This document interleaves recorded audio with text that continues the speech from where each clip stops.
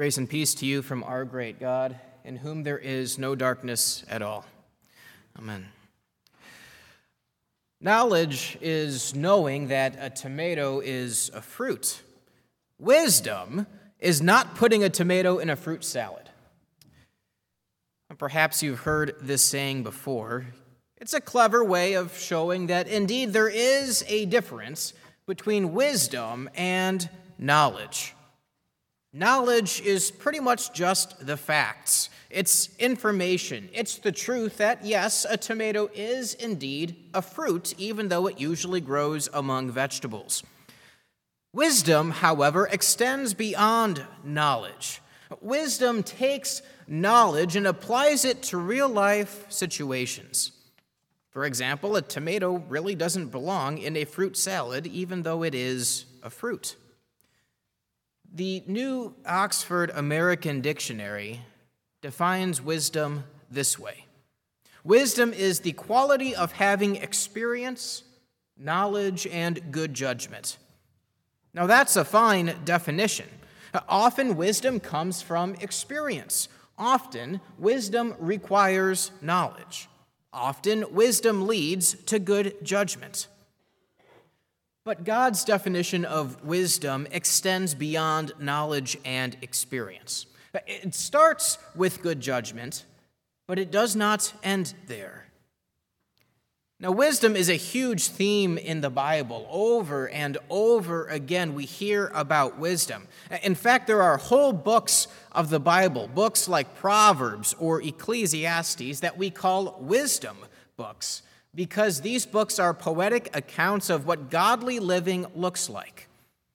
And that's what wisdom really is.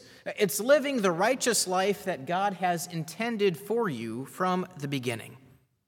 So this morning, I'd like to walk through both the Old Testament and the gospel readings that were just read, as we begin to see that God defines wisdom in a specific way. Because God's wisdom is good judgment that leads to righteousness for the benefit of others.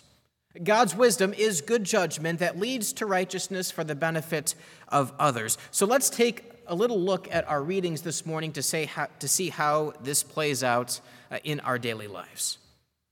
First, let's explore what it means that wisdom is good judgment. Now, in our readings this morning, we meet two wise kings. In fact, they're the two wisest kings who have ever lived.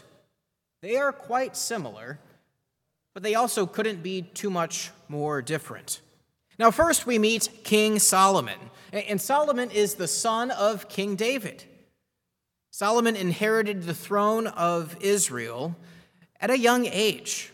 In fact, in our reading this morning, Solomon says he's a little child.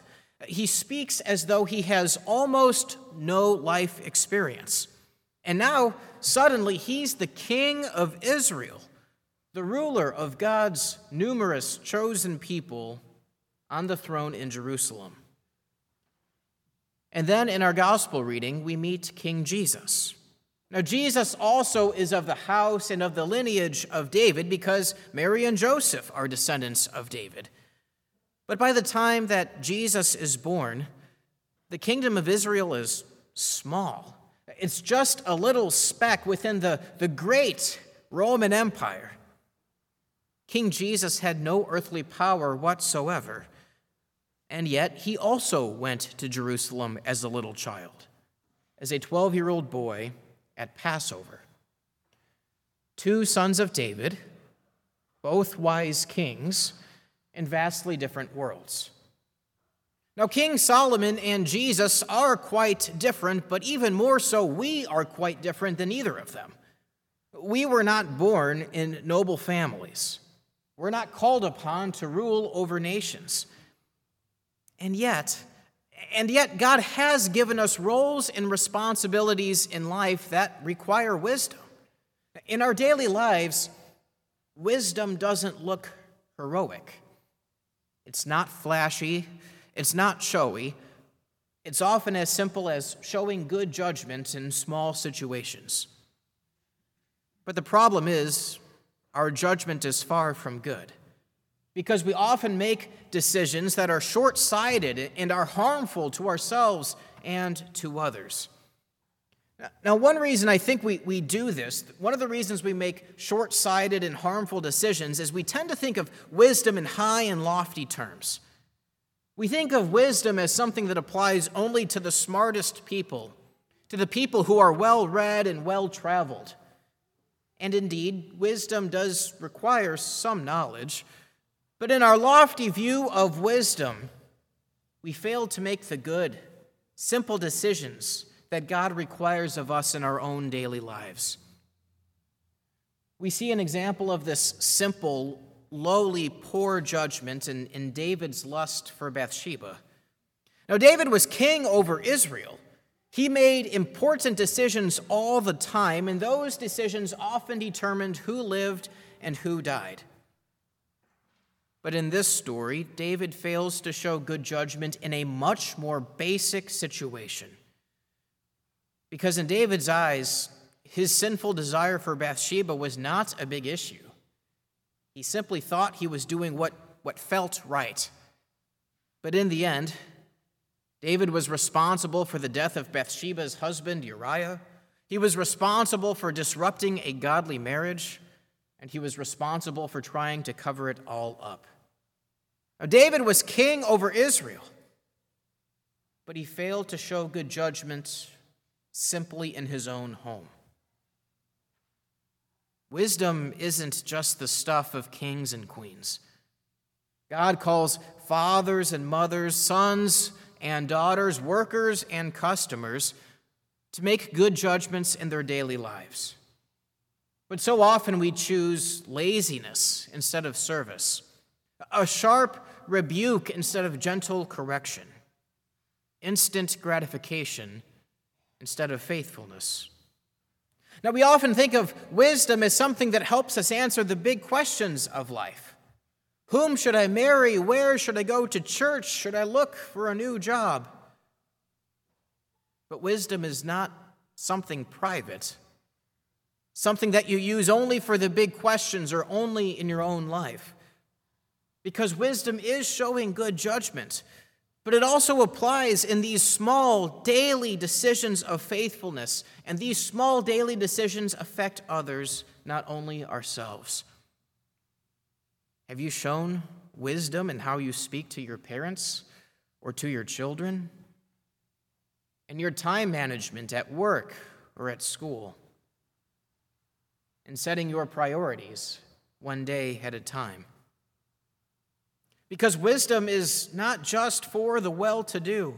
Wisdom is something we all need. But so often, we simply give in to our own worst instincts. But in spite of those instincts, God continues to graciously give us the wisdom that we need each and every day. He has equipped us for every good work, every decision, big or small. Now, sometimes God's wisdom comes all at once in large doses, and that's how King Solomon became the wisest man on earth. God asked Solomon what he needed to be a faithful king, and Solomon said he needed understanding. He needed good judgment. He needed wisdom. And God gave it to him abundantly. God gave him the ability to judge more wisely than any ruler who has ever lived. Now, Solomon was an unlikely king. He was a young son of David from David's unwise union with Bathsheba, and God still showed favor upon him. And sometimes we experience this too. God sometimes gives us lots of wisdom all at once, even in light of things that should not happen. God gives us wisdom in the face of death, in the face of destruction. Even when we make self-destructive choices, God continues to build us up in wisdom. He is just that good and that gracious that he continues to shower us in his love abundantly, even when we do not deserve it, and especially when we do not deserve it. Now, at other times, this acquiring of wisdom from God is a gradual process, and we experience this as well. Perhaps this is our more common experience. Even though young children can be bossy or selfish, just like adults, they do surprise us with their ability to make good choices, to express God's truth clearly. And as they grow up, they continue to do this even more. They learn how God's world works, and they learn their place in it. This wisdom, this gradual increase in wisdom day after day and year after year as we mature, this also is a great gift from God. And this is the type of wisdom we see in our gospel reading in the 12-year-old boy, Jesus. Jesus was so fully human that he had to learn and grow just like the rest of us. Now, in our gospel reading today, Jesus shocks the religious leaders with his knowledge, but he also learns. He learns by asking questions, by putting God's truth into his own words, into his own holy words. And as he continues to grow physically and emotionally, the gospel account tells us that Jesus grew in favor with God and with man. This is what it means for Jesus to take on human flesh. He truly is one of us, yet without sin.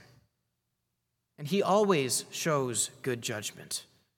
And during his earthly ministry, he always used God's gift of wisdom wisely, always making good judgments. And in doing so, he shows us what it looks like to live wisely in all circumstances. And that leads us to the second part of wisdom, righteousness. Now, righteousness simply means being in a right relationship with God and a right relationship with others. Now, what does righteousness have to do with wisdom? Well, righteousness reminds us that wisdom isn't about us. It's a gracious gift from God, and he gives us this gift for a purpose. Wisdom is how God equips us to love and serve our neighbors. God gives us this good gift of good judgment as he sends us into the world with others in mind. So often we misuse this gift of wisdom by making it all about us. And we begin to think that we are God's gift to the world. We begin to think that we're the ones who hold everything together. And so we use our wisdom, our good judgment, in order to make ourselves look good. Now, God has given us this gift of wisdom to pursue right relationships with others. But so often we are more concerned about ourselves. We see this later in Solomon's life, when Solomon used God's good gift of wisdom to maintain his political power. He arranged nations in order to build up and maintain his kingdom. And in doing so, he neglected the ways of the Lord, the very Lord God who had given him wisdom and wealth and power. And instead, Solomon decided to use his wisdom to pursue wealth and power on his own terms. Now, we do not have wisdom, wealth, and power to the same degree that Solomon did, but we are prone to making the same mistakes. God has given us so many good gifts: family, friends, a home, jobs, even our faith. And instead, we decide to use our wisdom to make all of these things about us. Perhaps you've misused God's gift of wisdom to make your marriage work in a way that maximizes your own happiness. Or perhaps you've made judgment calls to maximize your paycheck at any cost. Or maybe it's as simple as choosing a group of friends that serve you rather than choosing friends whom you can serve. True wisdom is good judgment, but not just any good judgment. True wisdom is good judgment that leads to righteousness for the benefit of others. And we see this most clearly in the wisdom of Christ. Jesus grew in wisdom and maturity, in favor with God and with man, but he did not abuse this wisdom. He did not seek favor or his own worldly gain, but he certainly had the opportunity to do so. Remember when Jesus was tempted in the wilderness? Satan tempted Jesus to use his wisdom for his own benefit. Jesus knew what his Father's will was. He knew it led to the cross, and he knew that then and only then would he reign and rule over all things in heaven and on earth. Then and only then would every knee bow before Jesus. But Satan tempted Jesus to take the easy road, where he could reign and rule over the whole world without all the suffering, without all the pain, without the rejection. But that's not what Jesus chose.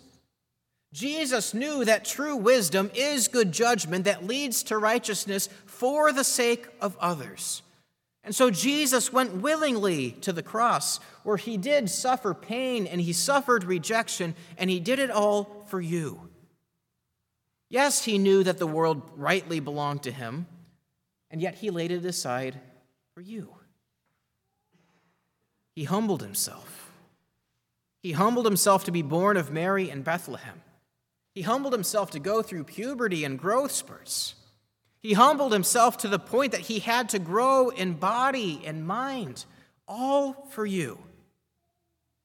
And at the proper time, when he was filled with wisdom and understanding, Jesus restored righteousness between God and humanity by dying on a cross. Jesus shows the depth of his good judgment on Good Friday, because his good judgment on Good Friday gives you his righteousness. Because the righteousness of Jesus is good judgment that always benefits others. And we have other examples of good judgment too, both in the Bible and in our daily lives. In the Bible, we find all sorts of people who understand this good judgment, this judgment that comes from God as a gift and is oriented toward others.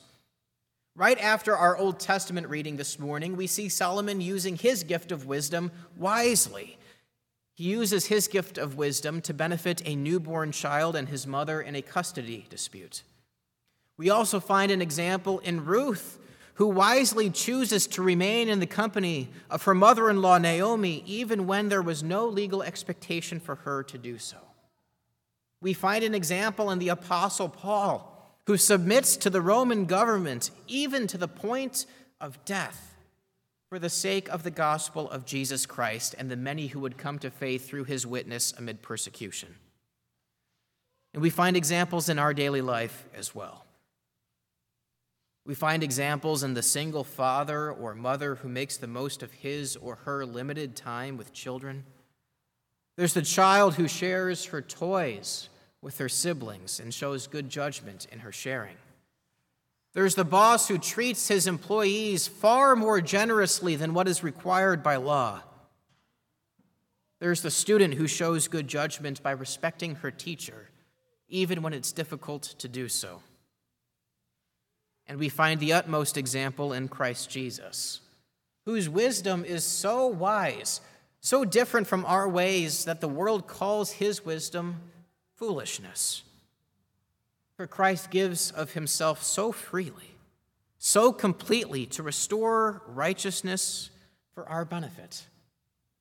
In our epistle reading from Ephesians chapter 1, we learn that God reveals his wisdom through his Son, Jesus Christ our Lord, by bringing about redemption through the cross at the proper time. So let us ever look to Christ our Savior, and in him find the true definition of wisdom.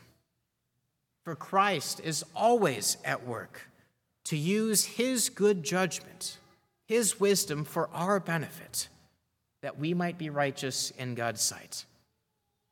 Amen.